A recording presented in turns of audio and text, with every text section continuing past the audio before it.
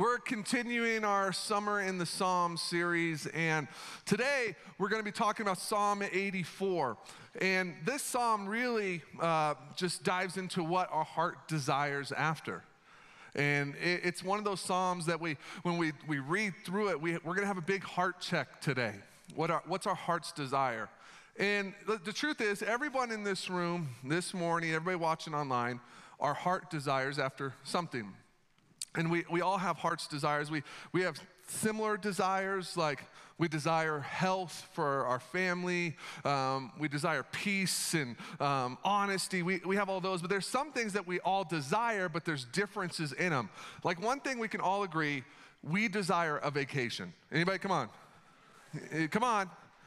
We desire a vacation. Some of us get more than others, just saying. But we desire a vacation, but we can't even agree on what the right vacation is. You know, there's some of us in this place that if I said, tell me your ideal vacation, you would say Hawaii.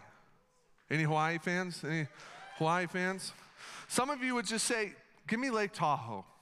Give me Lake Tahoe, give me that. Some of you would say, just give me a week off work where I can stay at home. Anybody, come on. Some of you would say, just send my kids to grandma's. That's what I need.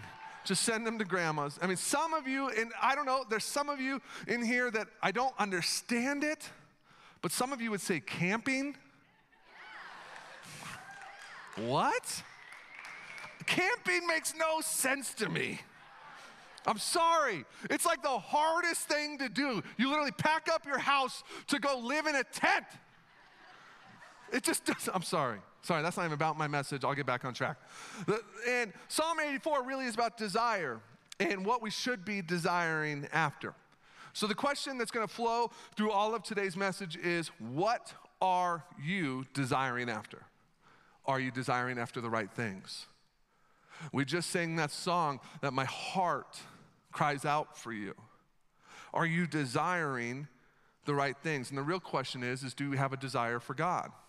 The first part of this psalm in 84, the first point that we see is that we are called to desire the presence of God. Psalm 84 verses 1 and 2 says this: how lovely is your dwelling place, O Lord of heaven's armies. I long, yes, I faint with longing to enter the courts of the Lord. With my whole being, body, and soul, I will shout joyfully to the living God. That first line, how lovely is your dwelling place. This is referring, in this psalm here, it's referring to the tabernacle. It's referring to as the people of God fled Egypt and the Ark of the Covenant would go with them and the presence of God would rest and stay in this tabernacle. It's talking about this dwelling place. And what it's really saying to us today, in our today context, is that the tabernacle was where God's presence was. And it's calling us today to desire the presence of God in our life, to long after the presence of God.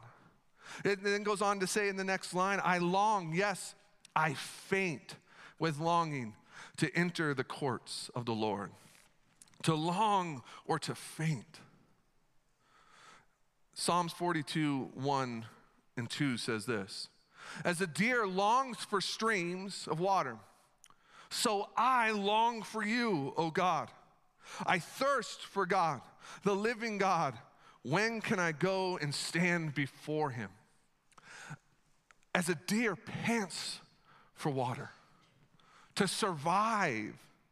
I think sometimes we can read this passage and we can think that this longing or desire for water is just to help me get through something, to scratch an itch. No, this is the kind of longing that's to survive. As a deer needs water to keep on breathing, that's how I desire the presence of God. Anybody, let me put it this way. Let me paint it in today's context. Anybody play football, high school, college, Pop Warner, anybody like that? You know, so when I grew up playing football, we had this thing called two-a-days. Two-a-days were no fun. It was the worst 2 weeks of my life. I would wake up at 6 a.m. and I'd practice for 3 hours. Then I would go to the gym for another hour and a half, and then I would practice for another 3 hours, all day, every day. And you know what was one thing that was consistent with those days? A desire for water. Someone with my beautiful physique sweats a lot. And I would remember there was moments in that practice where all I could think about was getting to the water jug. I needed it, or I was going to, as the word says, faint. I needed it. And my mind would just focus over and over and over again the idea of getting to this water. The question is, this is what the visual it's painting here in these two Psalms, in both Psalm 84 and Psalm 42. It's painting this desire of one's heart so passionate that it can't stop thinking, it can't even wait to get into the presence of God. Is that what our life looks like? This is a deep feeling. And this is a good quote here. Not every love is so great as to make a longing, and not every longing is so great to make a fainting.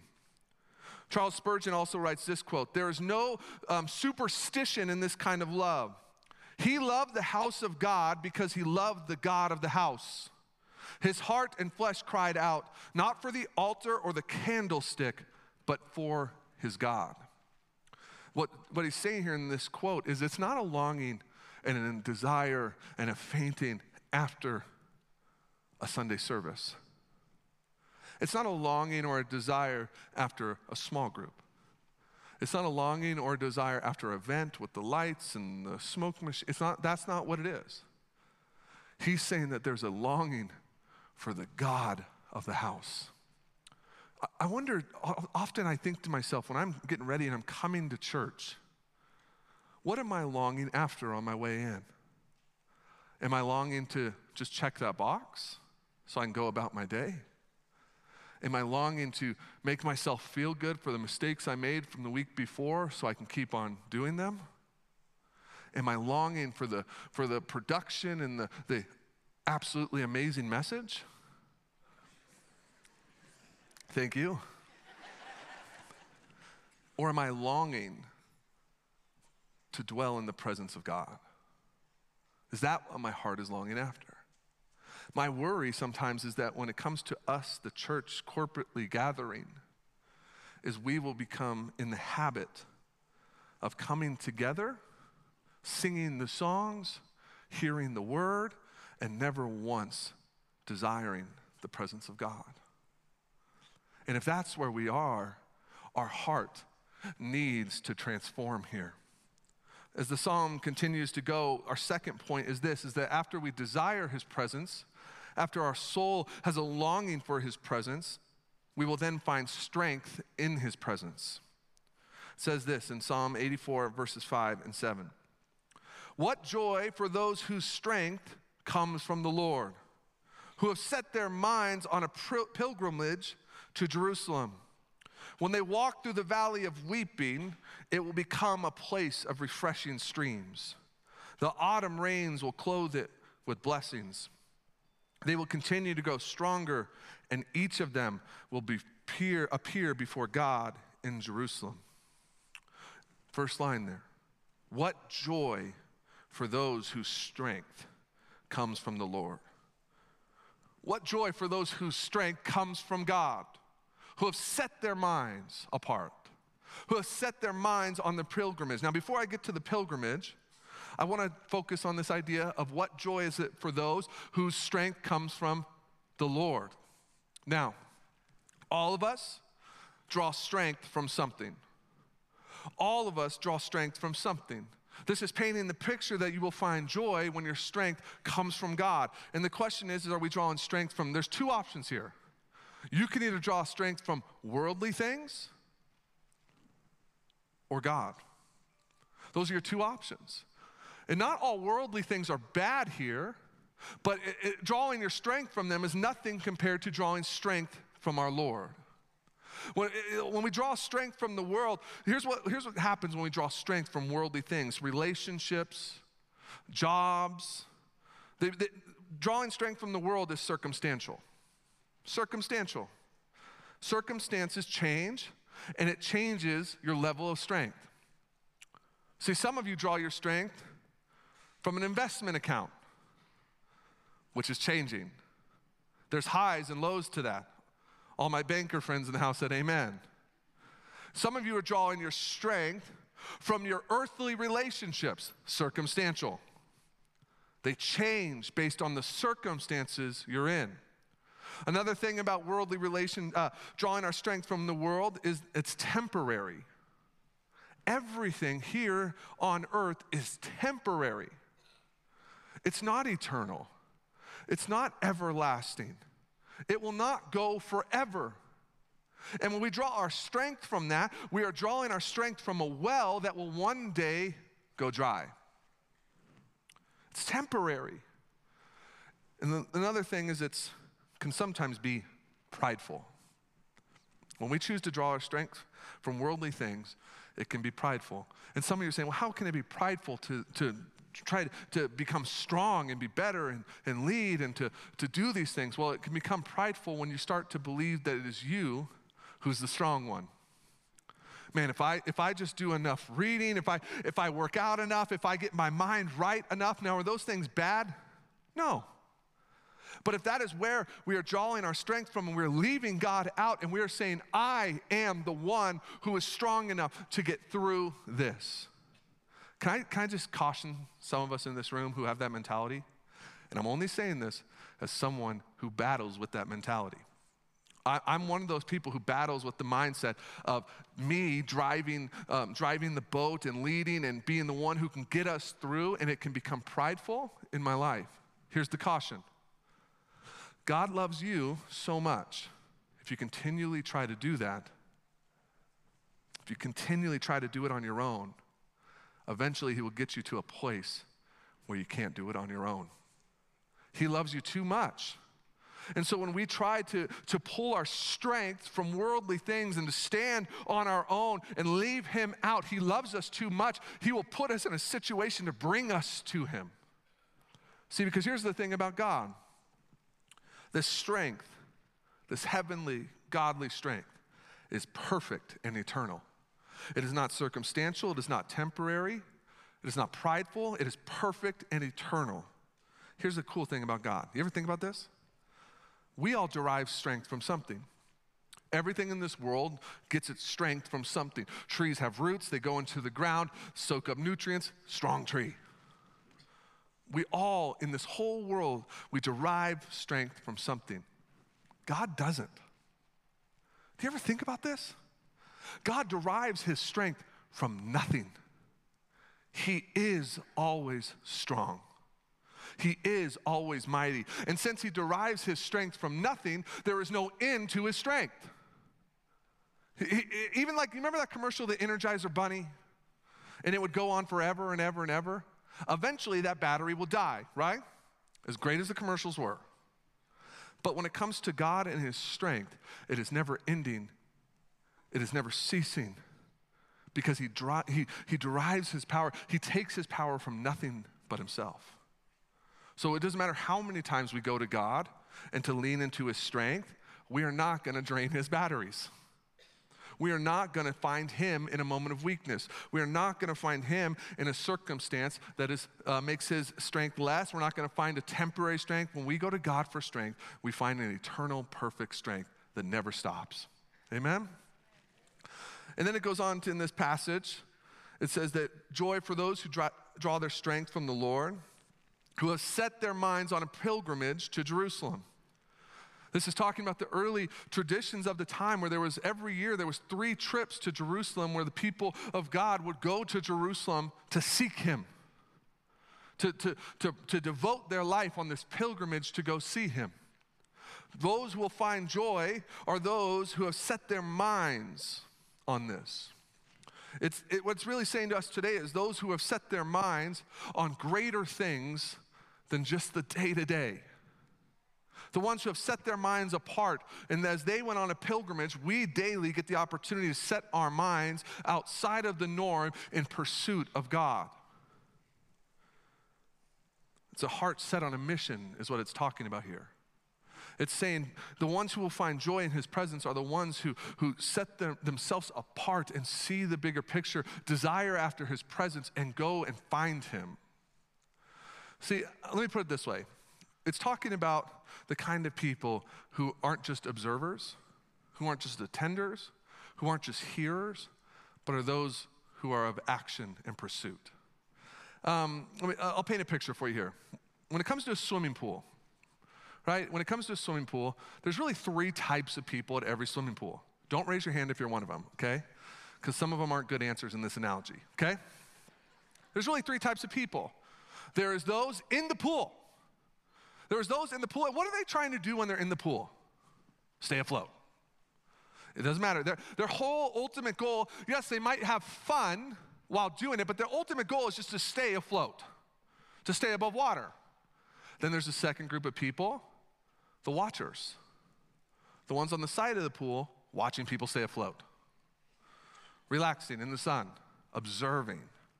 And the third group is there's usually a lifeguard there, the one who is watching for those who can no longer stay afloat and they jump into action. What this passage is talking about is that those who have their mind set on this pilgrimage, set apart for higher things, are the ones that aren't just in the pool treading spiritually, aren't the ones that are just staying afloat, treading spiritually, maybe coming to church and going through the motions, but your life is just staying afloat. Not those. And not the ones just on the outside observing. The ones looking at everyone and just saying, look at them. I can't believe how much sin they have. Look at them. Look how much they're struggling. Look at them. Look at how broken the world is. What this is talking about in this visual is the lifeguards. The ones who are ready at all times to jump into action, who have their minds set apart for greater things. When they see somebody in need, they jump into action. When they see someone losing the ability to swim, they jump into action. That's what we are called to do as believers. We will find joy in his presence when we stop just treading spiritual water. When we stop just observing and we start to get in the game. It then says in this passage, when they walk through the valley of weeping, it will become a place of a refreshing spring. Most translations here in this passage will say, it won't say when they walk through the valley of weeping, it will actually use the word Baca. When they walk through the valley of Baca. But Baca translated means valley of weeping. When they walk through this valley of weeping, they will become refreshed in his presence. Really what this psalm is painting here is that when you walk through this place of extreme brokenness, extreme hurt, extreme just pain, when we pursue the presence of God, when we pursue his presence, that valley of weeping can become refreshing streams. It can become a place of refreshment. I know that's hard to believe, especially if you're in that valley of weeping right now. It's hard to see it that way. But I want to challenge you, if you're in that place, you're in that valley of weeping, you are in that place of brokenness, you feel like the whole world is falling in on you. The best thing you can do is pursue the presence of God. The best thing you can do, it doesn't matter how many books you read. It doesn't matter how many friendships you have. It doesn't matter how much you work on relationships. It will not get that valley of weeping to a place of refreshing. That only thing that can do that is the presence of God, who can make dead things alive, who can make things that are broken beautiful. And then it closes this verse off with the line, they will continue to grow stronger. They will continue to grow stronger, and each of them will appear before God in Jerusalem. They will continue to grow stronger. As they pursue God, as they pursue the strength of God, them on the journey, those us who are in action, who are on our pilgrimage, who are on our faith journey, we will continue to grow stronger as we pursue him. It's interesting because the human condition says this is impossible, right? The human condition says this is impossible. We have an arc of strength in our humanity. where we have moments of strength and moments of weakness. Moments of strength, moments of weakness. And it's this journey from high to low, high to low. And we get really good if we're in a good mental place or spiritual place of staying in the lows less time and staying on those highs more. But we have this arc, but this passage says that as you pursue his presence, as you lean into his strength, you will go from strength to strength. What this is really saying here is that the more you pursue the power of God in your life, the more you pursue his presence and his strength, the more strength you will have in your life. The more strength you will have in a day-to-day life. I started this off by talking about travel and vacationing, going on trips. You don't need a vacation. A vacation is not going to fix that valley of weeping. I know you're stressed. I get it. I know you're going through a hard time. Hawaii will not fix it. And guess what? And you all know this is true. We put so much faith into these trips and vacations. Man, if I can just get to that week, I'm going to come back and I'm going to be great. Whoever has that? I come back and there's more work.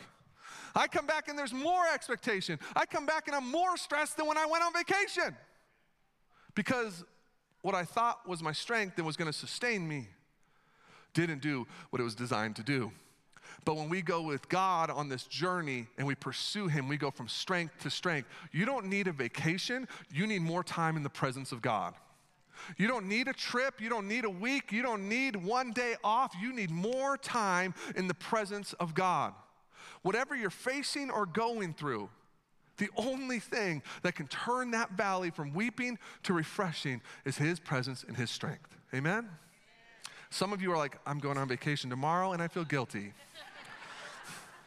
No, go on vacation. Go to Hawaii. Go down to the beach. Do what you got to do. Just pursue God when you're there. Man, this is one of my biggest pet peeves, okay? This is not in my notes. I'm going rogue here. Sometimes we go on vacation to refresh, to strengthen, to recharge, and we do the complete opposite of pursuing God on vacation. This is our week to cut loose. This is our week for the morals to, no, go on vacation. You don't get breaks from relationship with God. You get breaks from relationships from those annoying coworkers, but you don't go on vacations in your relationship with God. If you really want that refreshing, you want that valley to change, go pursue the presence of God. It's the best advice I can give you, is to pursue that presence. I got to go quick here. Well, actually, I control the timeline. So the third point here is we will find our strength in his presence, and we will also find joy in his presence. It says this in verse 10. A single day in your courts is better than 1,000 anywhere. I would rather be a gatekeeper in the house of my God than live the good life in the homes of the wicked. Whew. A single day in your courts is better than 1,000 elsewhere. I'm going to let that marinate. Is that true of your life? Does your heart really believe that line? That when it comes to the things of this world, when it comes to your relationships, your family, when it comes to your day-to-day life, does your heart really reflect this truth? That one day in the presence of my God is greater than any of this. Moment of just complete honesty with you. In preparing this message, I battled with some extreme convictions. Battling with this truth. Is that true in my life? And I've come to a conclusion. In my life, the biggest fear I have for my life is that I will lose the joy of the presence of God. That I will lose that feeling of pursuit after his presence. That I will lose that mindset that nothing else matters except being in the presence of my God. We are so good at getting busy. We are so good at getting stressed. And if I'm completely honest, church, hear my heart on this. We are so easily numb to the magnitude of the presence of God. Every day we have the opportunity to wake up and to be in the presence of the creator of the universe. To be in the presence of the one who created our flesh and created the trees and the mountains and the waves. We have the opportunity to be in the presence of the one who can do miraculous things in our life. And we just get so busy doing so many other things. I hope we will be a church that becomes expectant and eager for the pursuit of the presence of God in our life. That when we come here on Sundays, this is not a social gathering. This is not a time for us to just shake hands and wave and sing and dance. All those things are great, but our heart would be set on engaging with the presence of our Almighty God, our Savior. This passage in Psalm 73, I think, paints it perfect. When it comes to heaven, which I think a lot of us, most of us in this room, that's our end goal, right? Okay, maybe some of us, like our goal is heaven, eternity, right? There we go, okay. I was just about to totally change the message, altar call, come forward. We think of heaven as our end result, but I want to read this Psalm 73 and paint this picture. Whom have I in heaven but you? I desire you more than anything on earth. My health may fail, my spirit may grow weak, but my God remains the strength of my heart. He is mine forever. Whom have I in heaven but you? Jesus, I know heaven's the goal, but I just want to be with you, Jesus. If that's where you are, that's where I want to be. We should start practicing this today. Our life today. And I think most of us, if we're honest, we want this heart and this desire to be in the presence of God, this passion to dwell with him, to be in his presence, but there's things that get in our way. There's things that stop us as we're on our journey trying to pursue after him. It's like the TSA. Man, aren't those fun? Those lines? TSA is interesting because when you're going through those checks, the length and time to get to your location, to get to your final destination is really determined on how much stuff you're carrying. We could be in our pursuit of God, just like we're on our pursuit to that trip. We could be in that line. And if we're carrying a bunch of stuff, that check-in process is going to be harder to get through. It's going to be harder to get to where we want to go. And you're standing in that TSA line, those people walking through the TSA clear. You're just looking at them, their heads are down because they're embarrassed, because you're passing the line.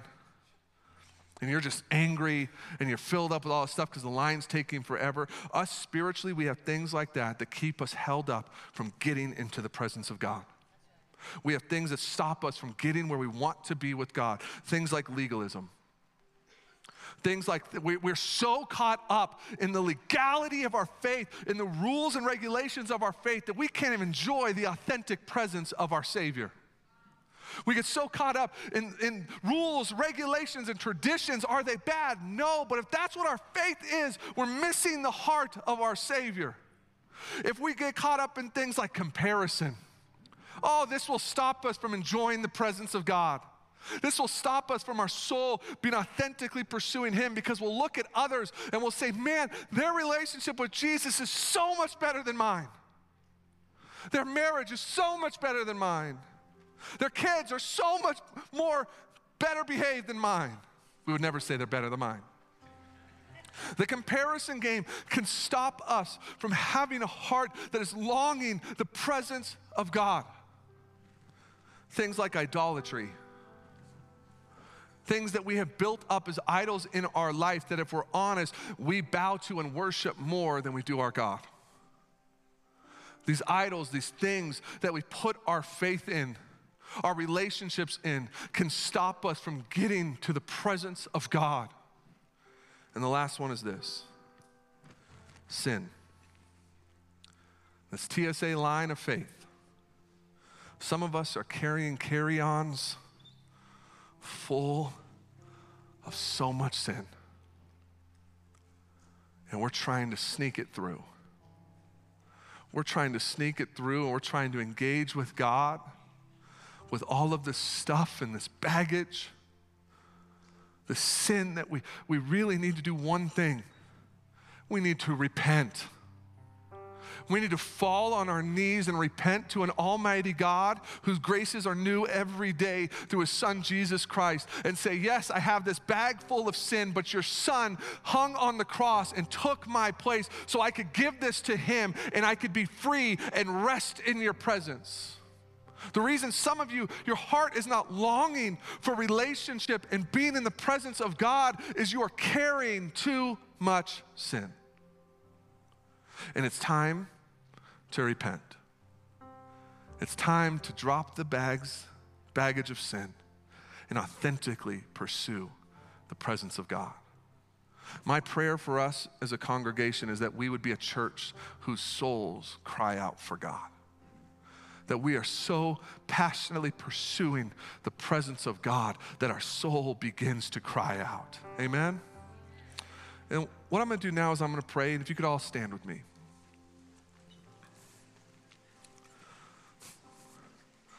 And I talked about a couple points there: legalism, sin, idolatry. And some of you might be saying, Shane, I want this. I want a heart that is desired after God. I want to desire his presence every moment of every day. But I have one of those. I got sin issues. I got idolatry issues that are blocking my path, that are keeping me in the waiting line. And I'm ready to move forward. As I pray this prayer over you, I want you to give those to Jesus. I want you to ask him to take them. I want you to ask him to take those things, and I want you to have a heart after the presence of God. Let's pray together. Father God, I pray for all of us in this place this morning that you would give us a heart that longs and craves your presence. Give us a heart that can't go a minute without craving your presence. That our souls would cry out to you.